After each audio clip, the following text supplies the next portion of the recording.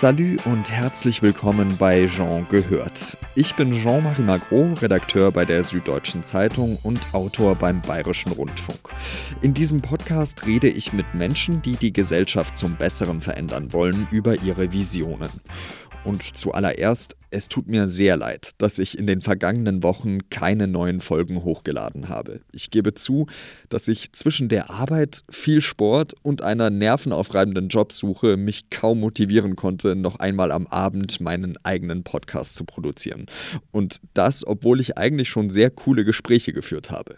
Deswegen ein ernst gemeintes Pardon. Und das vor allem an meine Gesprächspartnerinnen, dass ich erst jetzt die Folgen hochlade. Anfangen möchte ich mit der grünen Politikerin Franziska Brantner. Sie ist 42 Jahre alt, kommt aus Baden-Württemberg. Genauer gesagt ist sie am Rhein, also an der Grenze zu Frankreich, aufgewachsen. Seit 2013 ist Brantner Bundestagsabgeordnete und seit 2017 europapolitische Sprecherin der Fraktion. Brantner war auch schon Europaabgeordnete und hat in Paris studiert. Mit ihr habe ich über die Zukunft der Zusammenarbeit zwischen Deutschland und Frankreich gesprochen. Das Gespräch haben wir übrigens schon im März geführt. Also wundert euch nicht, wenn wir nicht auf die aktuellsten Entwicklungen eingehen. Aber das meiste ist zeitlos und gerade für die Menschen interessant, die sich mit Europa und Frankreich beschäftigen. Viel Spaß! Frau Brantner, erst einmal ganz herzlichen Dank, dass wir uns treffen können. Ich habe mit Ihnen unbedingt mal sprechen wollen über Deutschland und Frankreich, und zwar, weil Sie ja auch viel mit dem Land verbindet, also mit Frankreich verbindet, nicht nur mit Deutschland verbindet. Könnten Sie mal so ein bisschen schildern, wie dann so Ihre Relation, Ihr Verhältnis zu Frankreich ist? Ich bin an der deutsch-französischen Grenze aufgewachsen, also mehr an der Grenze geht eigentlich nicht. In Neuenburg am Rhein, das liegt eben am Rhein. Und ich erinnere mich sehr gut, wie wir immer wochenends, samstags nach Frankreich gefahren sind, zum Baguette und Käse einkaufen. Und andererseits die Franzosen auch zu uns gekommen sind, um dann beim Aldi Klopapier zu kaufen. Und ich erinnere mich aber auch noch sehr gut an den Tag, als wir dann keine Ausweise mehr mitnehmen mussten und als die Grenzstation abgebaut wurde. Und ich hatte das große Glück, in Freiburg auf das deutsch-französische Gymnasium gehen zu können, also auch wirklich die Sprache sehr gut lernen zu können, aber auch die Kultur, die Herangehensweise französischer Wissenschaft auch dort kennenzulernen. Und habe es danach fortgesetzt, indem ich in Frankreich studiert habe, an Sciences Po in Paris und jahrelang in Frankreich gelebt habe, sehr viele Freunde dort habe, viele Menschen kenne und das Land auch wirklich liebe. Sie haben ja ein ganz spezielles Verhältnis auch zu Sciences Po. Sie haben mir, glaube ich, mal erzählt, dass Sie die Jahrgangsbeste waren und dann auch noch die erste Nicht-Französin, die Jahrgangsbeste war, glaube ich. Also ich war Jahrgangsbeste in meinem Jahr und es gab immer wieder dann auch damals die Vorurteile im Sinne von, das hat man ja nur aus Nettigkeit gemacht, weil sie ja eine Deutsche ist. Das wurde dann alles überprüft und hatte trotzdem seine Richtigkeit. Aber ja, es hat mich damals sehr gefreut, wirklich von Sciences Po sehr profitieren zu können, auch wenn es manchmal auch schwierig war. Also ich habe auch im ersten Semester durchaus noch ältere Professoren gehabt, die jeden klitzekleinen französischen Fehler sofort korrigiert haben und einen dann gefragt haben, warum man denn in Frankreich studieren würde, wenn man nicht perfekt Französisch könnte. Also deswegen, ich habe dort auch die andere Seite dann auch durchaus gesehen, eben noch die Ressentiments gegenüber auch Deutschen. Das darf man auch als Deutsche nie unterschätzen. Gab es da auch irgendwie dann Zweifel sozusagen an dieser Leistung? Also mussten Sie sich da rechtfertigen dafür?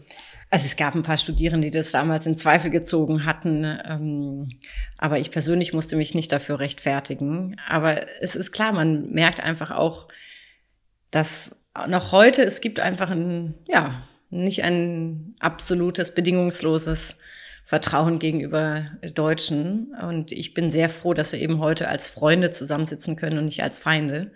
Aber es ist immer fragil. Man darf das nicht unterschätzen, dass wir dieses Deutsch-Französische immer wieder gemeinsam stärken und erneuern müssen.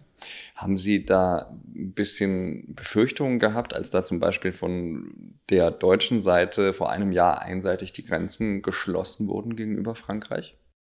Das war für mich ein absoluter Tiefpunkt. Und das war ein Moment, wo ich gedacht habe, das kann ich mir eigentlich gar nicht vorstellen, dass wir in so einer Situation wieder sind, in der man in der Krise nicht gemeinsam kooperiert, sondern einseitig unilateral die Grenzen schließt. Und die französische Reaktion war ja auch wirklich, reichte von Erschütterung bis zu richtiger Wut.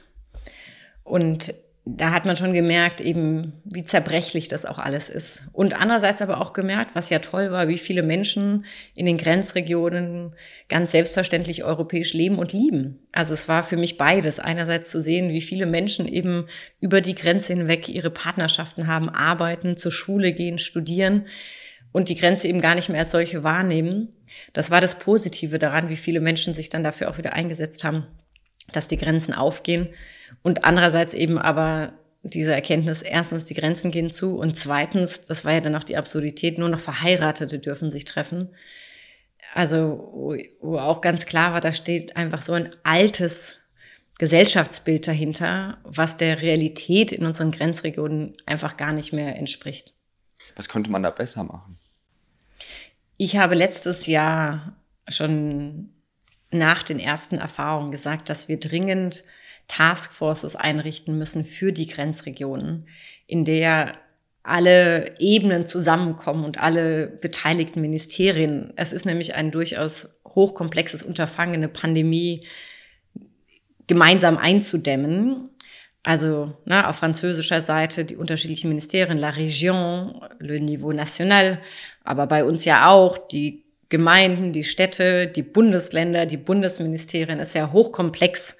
Und es war für mich wirklich enttäuschend zu sehen, dass diese Taskforce jetzt vor wenigen Wochen ja erst eingerichtet wurde, als es schon wieder brannte und dass man das nicht rechtzeitig vorab gemacht hat und sich gemeinsam überlegt hat, wie gehen wir damit um, wenn auf der einen Seite der Grenze das Infektionsgeschehen eben schlechter wird als auf der anderen Seite.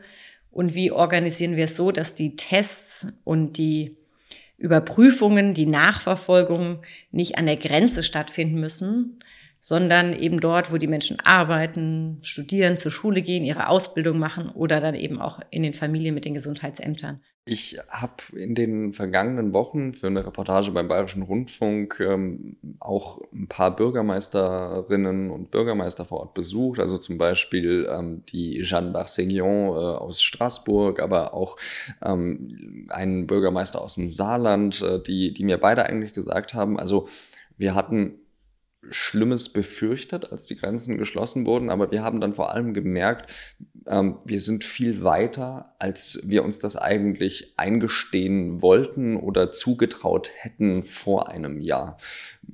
Haben Sie so eine ähnliche Beobachtung gemacht, dass Deutschland und Frankreich da vielleicht doch schon verzahnter sind, als man es vorher gedacht hätte? In den Regionen arbeiten die ja sehr gut zusammen und haben sich ja auch gemeinsam dann dran gemacht, wie man das mit dem Testen und der Überprüfung hinbekommen kann. Das Problem war ja Berlin. Also, dass Herr Seehofer halt meinte, er müsste das jetzt verhängen, obwohl vor Ort alternative Konzepte super gemeinsam erarbeitet wurden. Und das hat auch den Frust in der Grenzregion dann ausgelöst. Also, wo die gesagt haben, wir sitzen doch dran, wir arbeiten mit konstruktiven Konzepten gemeinsam. Und vielleicht könnte das Berlin einfach mal respektieren. Und das war, glaube ich, eher der Frustmoment als eben die Erkenntnis, wir können gar nichts, sondern es war, wir können das durchaus vor Ort hinbekommen. Und es ist ärgerlich, dass Berlin dazwischen funkt. Ich frage mich da vor allem, es ist ja so, dass Frankreich und Deutschland ja auch sehr unterschiedlich diese Corona-Pandemie managen. Also allein dieses Beispiel, Schulen und Kitas offen lassen auf französischer Seite und auf deutscher Seite hat man da über Monate hinweg eigentlich eher darauf geachtet, dass die zubleiben. Und wenn man so unterschiedliche Pandemie-Managements hat, fällt es dann natürlich ziemlich leicht zu sagen, okay, da machen wir mal die Schotten dicht, weil das ist uns zu brenzlig, was da zum Beispiel auf französischer Seite passiert. Es gab in der Pandemie seit einem Jahr immer unterschiedliche Phasen. Und lange Zeit waren die Deutschen ja die wesentlich laxeren. Und in Frankreich herrschte ein wesentlich härterer Lockdown. Und da war die Befürchtung eher von französischer Seite, was bringen uns die Deutschen nach Frankreich? Und auch aktuell ist es so, dass in Frankreich durchaus harte Ausgangssperren immer noch existieren abends und dass auch Restaurants nicht geöffnet sind, also auch viel des öffentlichen Lebens da niederliegt. Aber genau Schulen und Kitas waren prioritär die ganze Zeit über offen. Wer am Ende besser durch diese Krise fährt, ich finde es zu früh, das jetzt zu beurteilen. Aber man kann eben nicht sagen, dass generell wir Angst haben mussten vor dem, was aus Frankreich kommt, sondern über Strecken es eher andersrum war und die Franzosen uns gerade im Herbst gewarnt hatten und gesagt haben, macht lieber doch jetzt ein konsequentes Krisenmanagement, als es wieder laufen zu lassen und dann euch in der zweiten Welle zu befinden. Da waren die französischen Ratschläge wahrscheinlich nicht falsch. Ich fand es vor allem sehr interessant, dass man auch in diesem Pandemie-Management eigentlich so diese Einfärbung der Mentalitäten mal wieder erkennen konnte. Absolut. Ja, also Sie können gerne Beispiele ausmachen, wo es Ihnen aufgefallen ist, aber gerade dieses Schulbeispiel war für mich eigentlich exemplarisch dafür, wie Frankreich und Deutschland doch unterschiedlich ticken, weil Charles de Gaulle hat früher immer gesagt, faites de jolis enfants pour la France, also macht schöne Kinder für Frankreich, also man erzieht quasi Kinder für die Republik, während in Deutschland dann doch sozusagen der Familie mehr Raum gelassen wird. Und hier hatte ich eben so den Eindruck, okay, also sozusagen die Erziehung von Kindern für die Republik hat absolute Priorität und deswegen müssen diese Schulen eben offen bleiben und Kitas offen bleiben. Ich weiß nicht, Sie haben schon gesagt, Sie haben das auch schon beobachtet, dass man da die unterschiedlichen Mentalitäten auf jeden Fall im Corona-Management festmachen konnte. Ich würde es an einer anderen Mentalität festmachen als Les Enfants pour la République. Ich würde es daran festmachen, dass man erstens wirklich überzeugt davon ist, dass Bildung mehr ist als nur Betreuung, also dass Schulen mehr sind als nur Betreuung und dass es für die Kinder wichtig ist. Das ist der erste Unterschied. Und der zweite Unterschied ist, dass eben auch in Frankreich die Mütter wesentlich schneller und die Väter rebelliert haben und gesagt haben, Homeoffice und Homeschooling geht nicht zusammen, wir werden verrückt. Und in Deutschland eher immer noch das Bild vorherrscht, wenn die Kinder zu Hause bei Mama sind, ist doch eigentlich besser als in der Schule oder in der Kita. Und das ist, glaube ich, so einer dieser grundlegenden Unterschiede, als dass man in Deutschland gar nicht so das Problembewusstsein hatte, was ist denn daran schlimm, wenn die Kinder halt zu Hause sind. Und man nicht so stark im Blick hatte, dass es für Kinder extrem wichtig ist, auch in einem sozialen Umfeld zu sein, mit anderen Kindern sich auszutauschen, dass das auch ein Lernumfeld ist. Und da war in Frankreich, finde ich, der Druck wesentlich größer, dass eben für Kinder das auch ja durch extensives Testen und Masken tragen und mit anderen Konzepten schon wesentlich früher die Schulöffnungen möglich waren. Ich finde, das hat Frankreich ehrlich gesagt ganz gut gemacht, wenn ich sehe, was die langfristigen, auch negativen Auswirkungen sind für die Kinder, die sind am härtesten davon betroffen. Dann hatte das schon, finde ich, in Frankreich auch eine richtige Priorität. Und andererseits eben ganz interessant zu sehen, die Debatte um Ausgangssperren. Also bei uns ja eigentlich nicht vorstellbar und absolutes letztes Mittel. Und da gilt dann das Recht auf Persönlichkeit und ich möchte abends spazieren gehen. Und in Frankreich war das wesentlich akzeptierter eben als die Schulschließungen. Ja, und das ist schon, in Deutschland spricht man ja auch immer von der Schulpflicht. Und in Frankreich ist es eben auch das Recht auf Schule und dass Kinder das Recht auf Bildung haben. Und deswegen ist dieses Recht auch einklagbar. Und das ist einfach ein ganz anderer mentaler Ansatz zu sagen, es geht darum, dass Kinder das Recht haben zu lernen. Und das eben dann höher gewertet wird als das Recht von Erwachsenen, sich abends zu treffen. Also ich frage mich da eben, was wir da sozusagen jeweils von den anderen lernen können, ob wir vielleicht so zu einer gemeinsamen Politik finden könnten. Ja, ich weiß nicht, wie optimistisch Sie dafür sind. Was ich mir wirklich wünschen würde, wäre mal eine gute Auswertung der unterschiedlichen Maßnahmenmixe in der Europäischen Union. Also es ist ja klar, dass immer nicht eine Maßnahme alleine wirkt, sondern dass es immer ein Paket ist. Und wir haben 27 Mitgliedsländer, die das jeweils unterschiedlich machen, in unterschiedlichen Ausprägungen. Und bis jetzt haben wir noch keine richtig gute Evaluierung, die uns sagen könnte, dieser Maßnahmenmix funktioniert gut. Also es ist schwierig zu evaluieren, welche einzelne Maßnahme welche Wirkung hat. Da gibt es jetzt ein paar Studien dazu, aber eigentlich geht es um die Maßnahmenpakete. Und ich hoffe, dass wir da relativ zügig mehr auch wissenschaftliche Studien dazu bekommen, die uns auch als Politikerin zeigen können, das läuft ganz gut oder das geht in die Hose. Man kann ja auch von dem, was nicht gut läuft, lernen.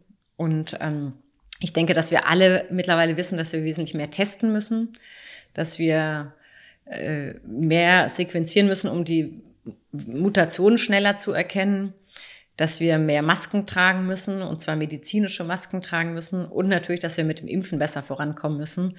Das sind schon die Dinge, die man jetzt ohne tiefe wissenschaftliche Studien auch überall erkennen kann.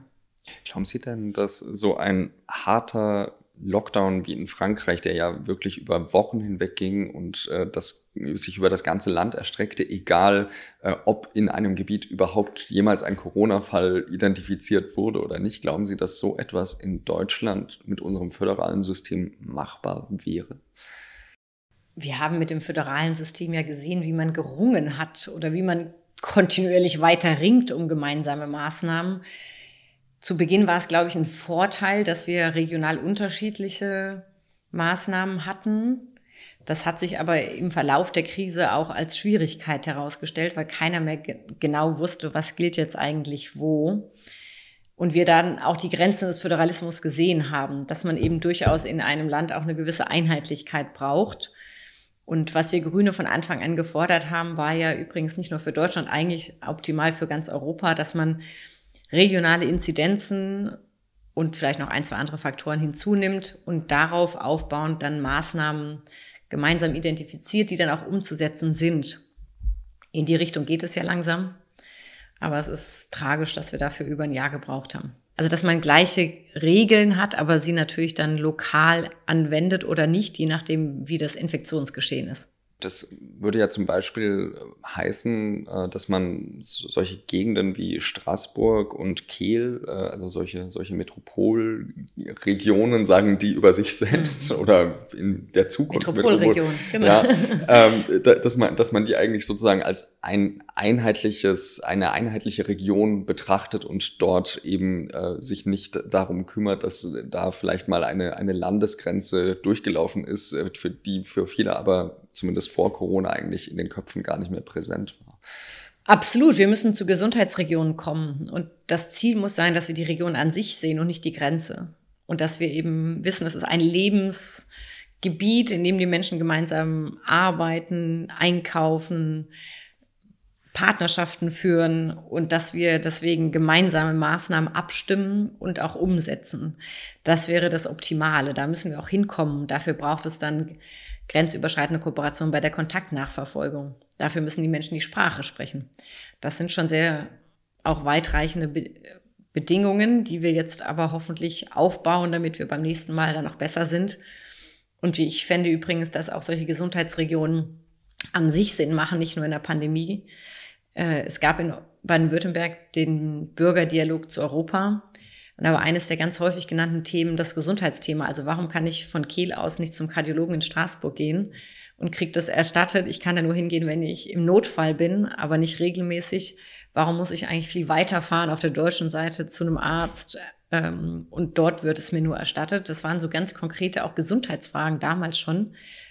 Deswegen hoffe ich, dass wir es vielleicht schaffen, jetzt aus der Krise raus, den Elan zu nutzen, um echte Gesundheitsregionen zu schaffen. Mir fällt es immer auf bei der Steuererklärung, wenn ich mal zum Beispiel was für Arte gearbeitet habe oder so, dass ein also wirklich ein Kampf ist, wie ich jetzt eigentlich was zu versteuern habe. Das ist manchmal echt fürchterlich, diese Bürokratie, wenn sie vor allem grenzübergreifend ist. Ja, absolut. Das war jetzt übrigens für viele auch schwierig mit Blick auf Kurzarbeitergeld.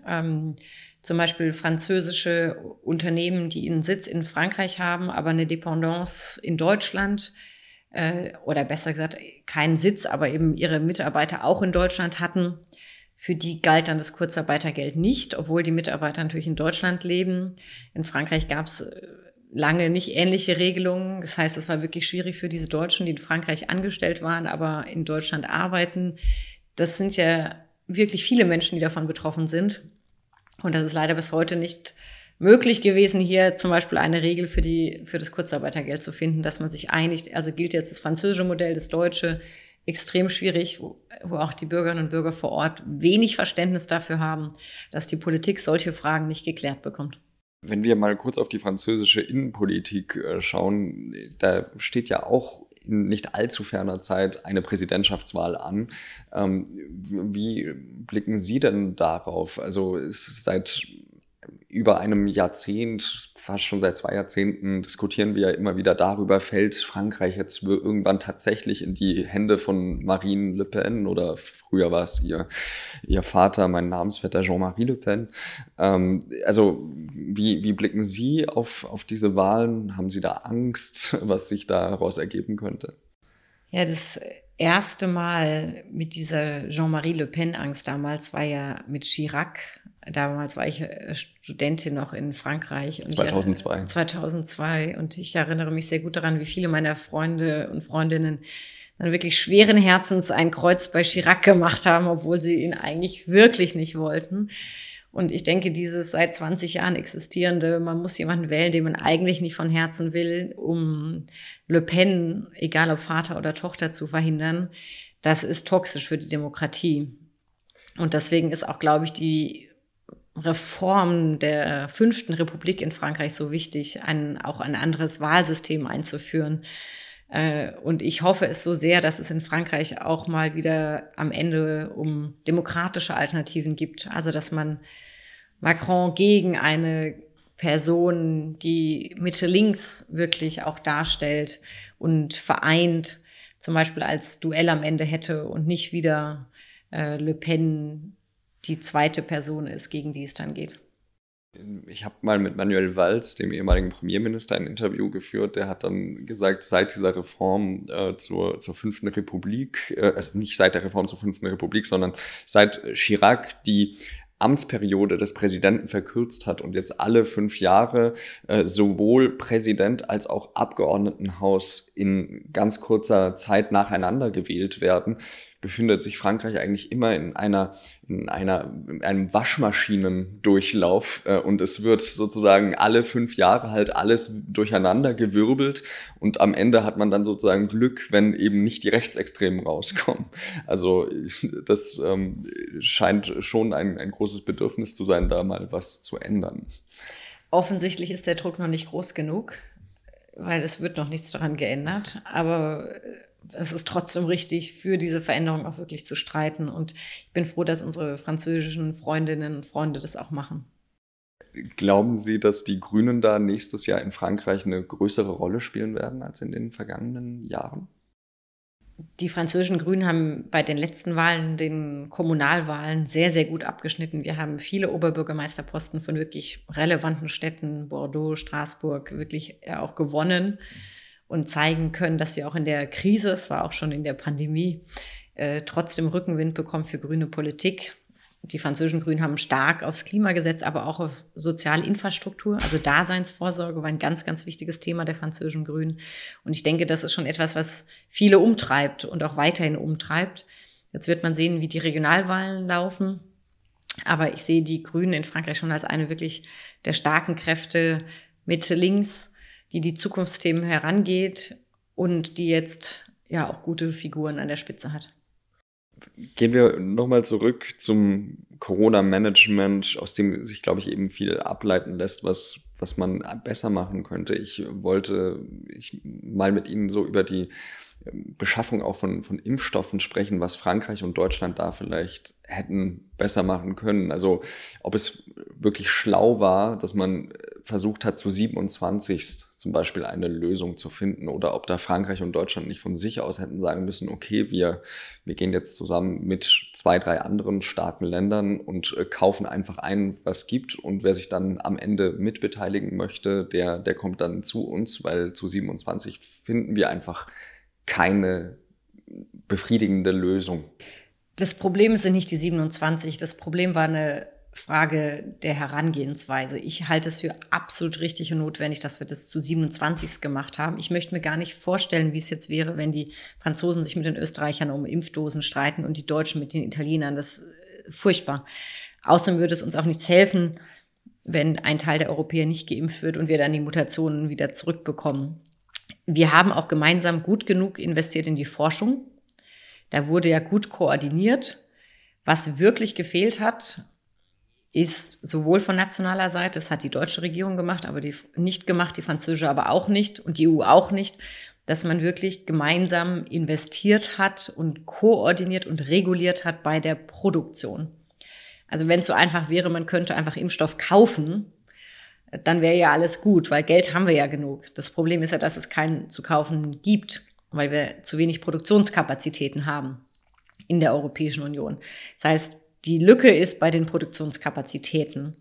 Und die deutsche Regierung hat das nicht rechtzeitig auf dem Schirm gehabt, hat auch ideologisch immer wieder dagegen angekämpft, dass wir eine Impfwirtschaft brauchen, also dass man eben wirklich in jeden einzelnen Schritt der Zusatzstoffe, der Lieferketten reingehen muss und dann auch hart intervenieren muss, wenn es nötig ist. Also die deutsche Regierung hat es nicht gemacht, die französische Regierung hat es auch nicht gemacht. Das heißt, wenn sich die zwei zusammengetan hätten, Minus, ja, gibt zwar mathematisch ein Plus, aber in dem Sinne wäre da nichts Positiveres bei rausgekommen. Und von daher, das war nicht der Fehler der EU-Kommission an sich, sondern es war ein Fehler aller Mitgliedstaaten, die auf den Markt gesetzt haben und auf den Preis und gehofft haben, der Markt wird es regeln, dass wir dann am Ende genügend haben. Und dieser Ansatz war eindeutig der falsche. Wir hätten den amerikanischen Ansatz wählen müssen, zu sagen, wir investieren in die Forschung und wir investieren und regulieren bei der Produktion. Und zwar in jedem einzelnen kleinen Schritt. Und da war bei uns eher eine ideologische Hürde in Europa, in Paris und in Berlin.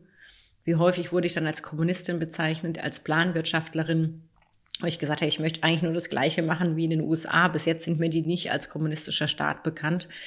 Aber das hat einfach ein Jahr gedauert. Jetzt macht Thierry Breton das hoffentlich. Aber es ist halt einfach wirklich zu spät.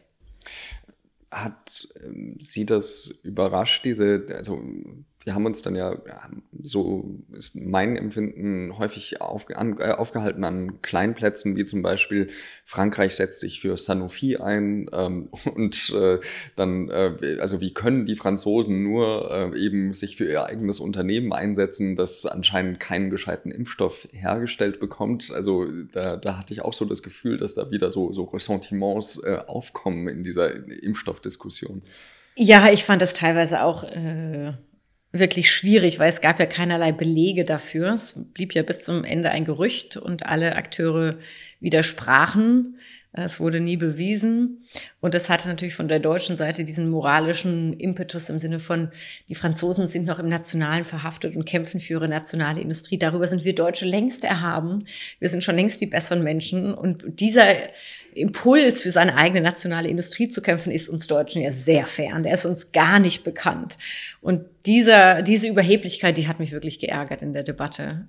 Klammer auf BioNTech, CureVac, Klammer zu. Oder Exporte von Daimler nach China oder whatever. Also es ist nicht so, dass Deutschland nicht auch dafür bekannt sei, die deutsche Regierung, sich intensivst auch zulasten der europäischen Partner für deutsche Industrieinteressen einzusetzen. Deswegen, es hatte diesen Zungenschlag, den fand ich wirklich teilweise auch unerträglich. Und zweitens gab es eben wirklich bis zum Ende auch keinerlei Beweise dafür, sondern es war ja das Gegenteil, dass das Argument ja immer lief, man hätte nicht mehr Deutsch kaufen können, solange nicht mehr so Sanofi gekauft wurde. Und wenn man sich dann am Ende die Einkaufsschritte angeschaut hat, wurde ja, nachdem Sanofi bestellt wurde, nochmal ein extra Top-up bei CureVac bestellt, ohne dass zusätzlich nochmal was von Sanofi dazu kam. Also die Fakten haben es wirklich widerlegt, aber es hält und hielt sich einfach fest als Argument gegen die französische Regierung. Kommen wir mal von Corona weg. Wo, meinen Sie, ist denn so die größte Aufgabe von Deutschland und Frankreich, dass man da enger zusammenarbeitet?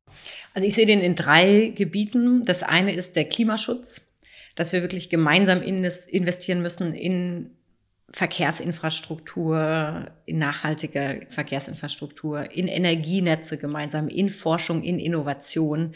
Da können wir gemeinsam viel, viel mehr erreichen, als wenn wir das jeweils national probieren. Zweitens, mit Blick auf die Digitalisierung und die Sicherung, dass wir als Europäer darüber auch noch in Zukunft selber bestimmen können und unsere Daten nicht entweder nur in den USA oder in China sind, sondern dass wir Europäer hier noch Standards setzen können und auch wettbewerbsfähig bleiben. Auch dafür brauchen wir eine deutsch-französische Kooperation. Und drittens ist das ganze Themenfeld der sozialen Gerechtigkeit. Also die Frage, wer zahlt eigentlich Steuern in der Europäischen Union? Wer verdient eigentlich wie viel? Wer muss sich wirklich dafür rechtfertigen, wenn er eben in der Krise wie Amazon sehr, sehr gut verdient und trotzdem so gut wie keine Steuern in der Europäischen Union lässt? Da, glaube ich, bräuchte es wesentlich mehr deutsch-französische Kooperation, um hier nach vorne zu kommen. Die deutsche Bundesregierung blockiert ja bei den Fragen von Digitalsteuern, aber auch andere Steuerfragen immer wieder. Können Sie sich das erklären, also das mit der Digitalsteuer? Also es will mir ehrlich gesagt nicht einleuchten, weil man seit Jahren darüber spricht, dass Amazon, Google, Facebook viel zu wenig Steuern zahlen und dass man ein Instrument schaffen muss. Und jetzt, wo eben man denkt, Macron, der nimmt das in Angriff und der führt das eben dann auch national bei sich ein, will mir einfach nicht in den Kopf, warum da die Deutschen nicht irgendwie einen Kompromiss mit den Franzosen finden können. Also verstehen Sie das? Mir ist es auch schleierhaft, aber wenn ich es mir erklären muss, dann versuche ich es immer darauf auch, mir dadurch zu erklären, dass wir Angst davor haben, dass es aus den USA dann auch Sanktionen geben würde, was ja auch Trump immer wieder angekündigt hat. Das Argument, finde ich, ist jetzt wesentlich weniger relevant. Das gab es aber, glaube ich, in der deutschen Bundesregierung lange, diese Angst vor, was macht Trump und nicht jetzt extra Trump ärgern. Es sind halt auch amerikanische Unternehmen davon betroffen. Und das Zweite ist immer wieder, dass wir dann als Deutsche davon unterm Schnitt nicht profitieren würden, weil wir auch Unternehmen haben. Und wenn dann die Chinesen unsere, sagen wir mal, die Smart-Autos dann auch besteuern würden, weil da eben mehr künstliche Intelligenz drin steckt als alles andere, dass wir dann unterm Strich auch verlieren würden. Da gibt es mittlerweile aber auch interessante Studien von Füst und anderen, die zeigen, dass es durchaus Varianten gibt, die am Ende nicht zum Nachteil Deutschlands gehen. Also auch dieses Argument ist ausgeräumt. Deswegen für mich bleibt es wirklich unerklärlich, warum wir hier nicht diesen Schritt der europäischen Gerechtigkeit endlich gehen. Jetzt auch eben gegenüber den USA, gegenüber China. Meinen Sie, das funktioniert überhaupt in Europa, wenn Deutschland und Frankreich sich da nicht irgendwie zusammen einig sind und da vorangehen wollen? Nein, das wird nicht klappen. Also wenn Deutschland und Frankreich sich mit Blick auf unsere ureigensten Werte und auch Sicherheitsinteressen nicht einig sind, dann kommen wir da nicht voran. Davon bin ich zutiefst überzeugt. Deswegen hat mich auch wirklich gewundert, als die Verteidigungsministerin Annegret Kramp-Karrenbauer dann Monsieur Macron einfach als Illusionisten dargestellt hat, als einen, der absurde Politik machen würde. Man mag Herrn Macron sehr viel kritisieren für seine Innenpolitik und auch mit Blick auf Klima kann ich ihn lange kritisieren, aber ich würde ihn jetzt nicht in die Kategorie der absurden Visionisten stecken. Ich glaube auch, dass diese fast semantische Debatte über, wollen wir jetzt eine europäische strategische Souveränität oder nicht, die ja immer gedreht wird als Antipode zum transatlantischen Verhältnis, wirklich eine Ablenkungsdebatte ist von den echten Herausforderungen, denen wir uns als Deutsche zu stellen haben. Und dass man sich gerne dann auf diese Frage kapriziert, will Frankreich es eigentlich gegen die USA machen?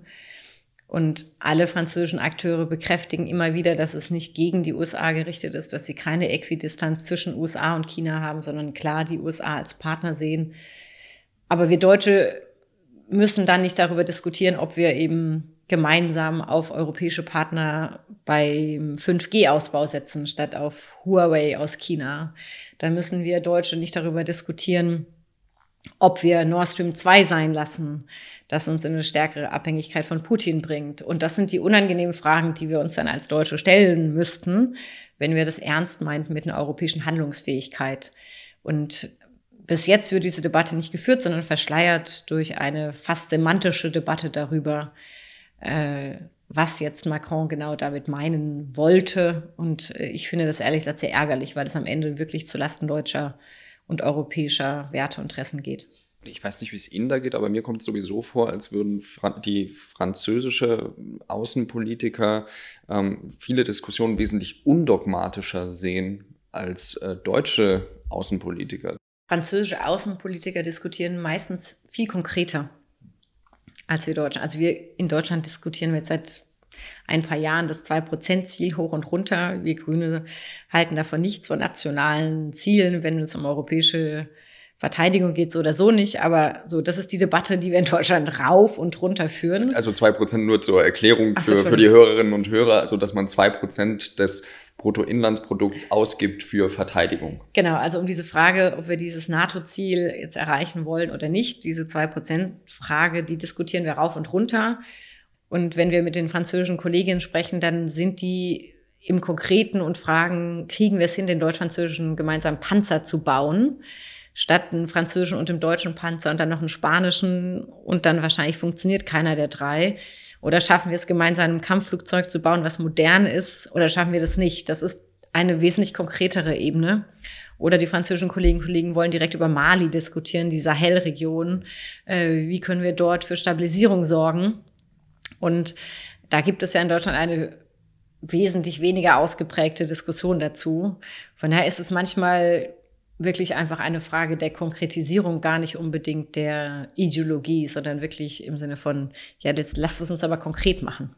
Ich habe da auch mal mit Frank Basner gesprochen, den Sie ja auch kennen, den Leiter des Deutsch-Französischen Instituts in Ludwigsburg.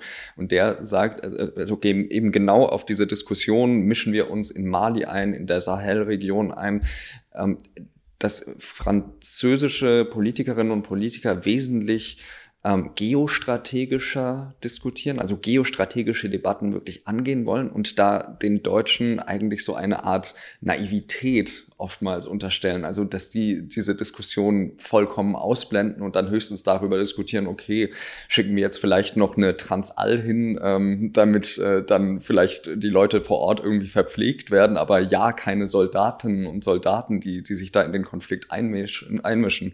Also das deckt sich ja so mit ihren Eindrücken. Die französischen Kolleginnen und Kollegen denken wirklich eben im Sinne von, was passiert, wenn in der Sahelregion sich Terroristen durchsetzen? Was passiert, wenn in Nordafrika aufgrund des Drucks aus den fossilen Energien auszusteigen, Demokratien oder Diktaturen destabilisiert werden? Was bedeutet das dann für Europa? Die denken darüber nach, was passiert, wenn im Nahen Osten A oder B passiert und was bedeutet das für Europa? Und diesen Ansatz so ganz konkret durchzudiskutieren, was bedeutet das für uns und was müssen wir deswegen entsprechend tun, das wird bestimmt in Deutschland auch diskutiert, aber eben wesentlich weniger öffentlich und intensiv. In Fachkreisen. In Fachkreisen. Ich bin übrigens dann häufig mit der französischen Politik nicht einverstanden und glaube, dass sie sogar häufig kontraproduktiv ist. Aber dieses drauf eingehen aus deutscher Perspektive zu sagen, ne, unserer Meinung nach müsste aber in der Sahelregion ABC passieren. Und wir müssten viel anders umgehen, auch mit den Minderheiten, die in einzelnen der Regionen der Länder leben und ihnen ein wirtschaftlich und sozialeres Auskommen ermöglichen. Ja, also diesen Fokus zu legen, auch auf das Politische, auf das Wirtschaftliche, das bringen wir ja in die Debatte gar nicht ein. Und das ärgert auch viele Franzosen, die sagen, ja, dann sagt uns doch, wie ihr es besser machen würdet. Also, ne, die sagen ja, okay, ich habe verstanden, ihr findet es nicht gut, wie wir es machen, aber dann sagt doch mal konkret, was würdet ihr denn als Deutsche anders machen? Und da hört es dann eben häufig auf in deutschen Debatten. Und das ärgert zunehmend viele französische Kolleginnen und Kollegen. Angela Merkel hat ja zum Anfang der Präsidentschaft von Emmanuel Macron gesagt, jedem Anfang wohnt ein Zauber inne. Glauben Sie, dass von diesem Zauber vom Anfang eigentlich nach diesen 5 Jahren noch irgendetwas übrig bleibt? Nein. Also ich hatte ja bis zuletzt gehofft, dass Frau Merkel irgendwann mal preisgibt, welche Vorstellung sie eigentlich von der Europäischen Union in den nächsten 10, 20 Jahren hat und was sie dafür tun möchte. Ich hatte gedacht, sie nutzt die Chance der deutschen Ratspräsidentschaft der Europäischen Union und hält mal eine Europarede und sagt mal, wohin sollen wir mit diesem europäischen Projekt. Dann kam Corona. Und dann kam Corona, ja, aber gut, auch zu Corona-Zeiten kann man sagen, welche Rolle Europa eigentlich hätte. Gäbe genügend Anlass dafür. Aber es kam nichts. Und bis jetzt gibt es eben von der deutschen Regierung keine Antwort auf die Vorschläge Frankreichs zur Modernisierung, Weiterentwicklung der Europäischen Union. Ich halte das wirklich für fahrlässig, weil man dadurch ein Fenster hat zugehen lassen für Reformen und für eine Stärkung der Europäischen Union. Man hätte ja gar nicht alles einfach unterschreiben müssen, was Macron vorgeschlagen hat, sondern mit eigenen Ansätzen kommen. Und das ist nicht passiert. Mir macht es übrigens Sorge, dass wir das Gleiche als Europäer wiederholen mit Blick auf Präsident Biden. Also dass auch da wir uns alle freuen, dass er gewählt wurde, wie wir uns damals alle gefreut haben, dass nicht Le Pen gewählt wurde, sondern Macron, und dann aber auch nichts dafür tun, um neue Partnerschaften aufzubauen, um das Verhältnis so zu stärken, dass auch die Demokratie im jeweils anderen Land gewinnt. Und man dann eben bei uns sich wieder zurückzieht und sagt, jetzt ist ja alles zum Glück gut gelaufen, und dann wieder mit Panik beim nächsten Mal draufschaut und sagt, ach du meine Güte, da steht dir jetzt schon wieder Le Pen. Und wenn man die französische Debatte sich anschaut, dann ist es schon so, dass Macron ja auch wegen Europa gewonnen hat, weil er als Verteidiger Europas reingegangen ist und schon verkörpert hat, ich werde was mit Deutschland hinbekommen. Und Le Pen immer wieder sagt, schaut ihn doch an, er wird ja häufig als Deutschlandfreund diskreditiert von rechts außen. Und Le Pen häufig sagt, wenn er es nicht mal schafft, dass Deutschland sich bewegt, dann wird es keiner tun. Und deswegen ist dieser Umgang mit Europa nicht der richtige.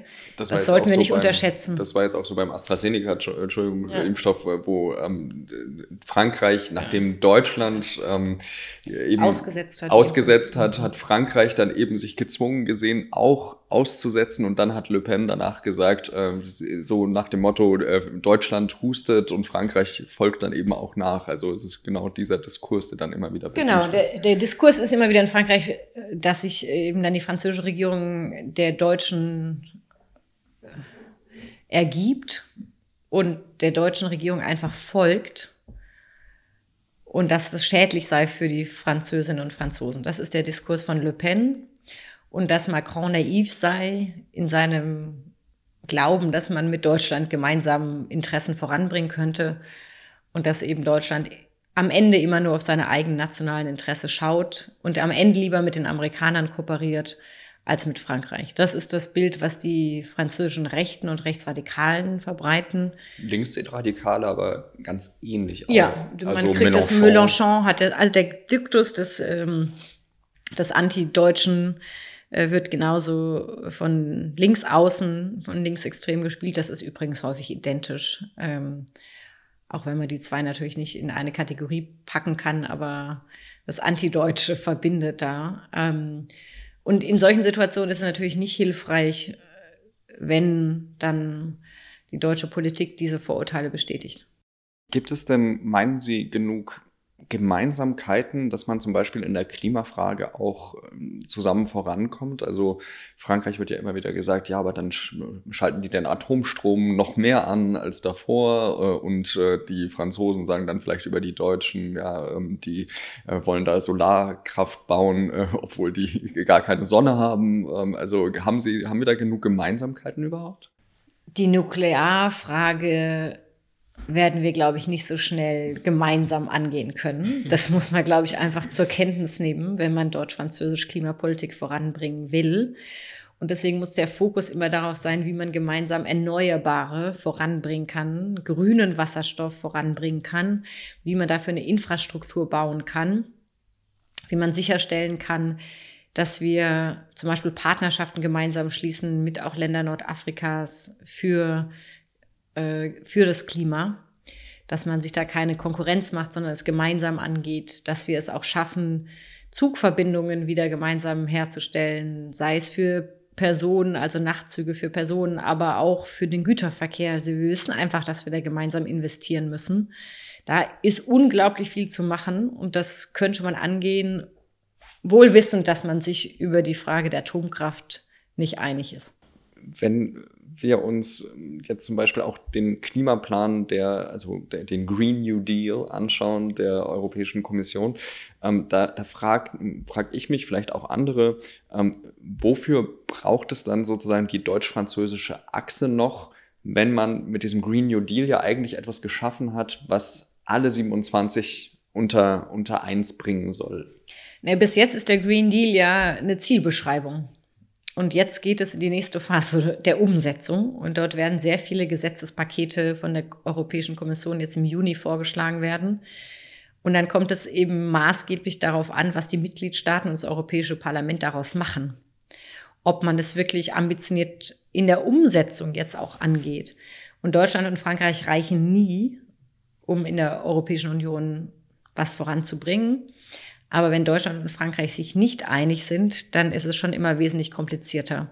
Aber man muss auch sehen, dass Macron in den letzten Jahren gerade mit Blick aufs Klimaschutz die Allianzen um Deutschland herum gebaut hat und nicht mehr das Deutsch-Französische im Vordergrund hatte, sondern gesagt hat, die Deutschen beim Klimaschutz stehen nur auf der Bremse.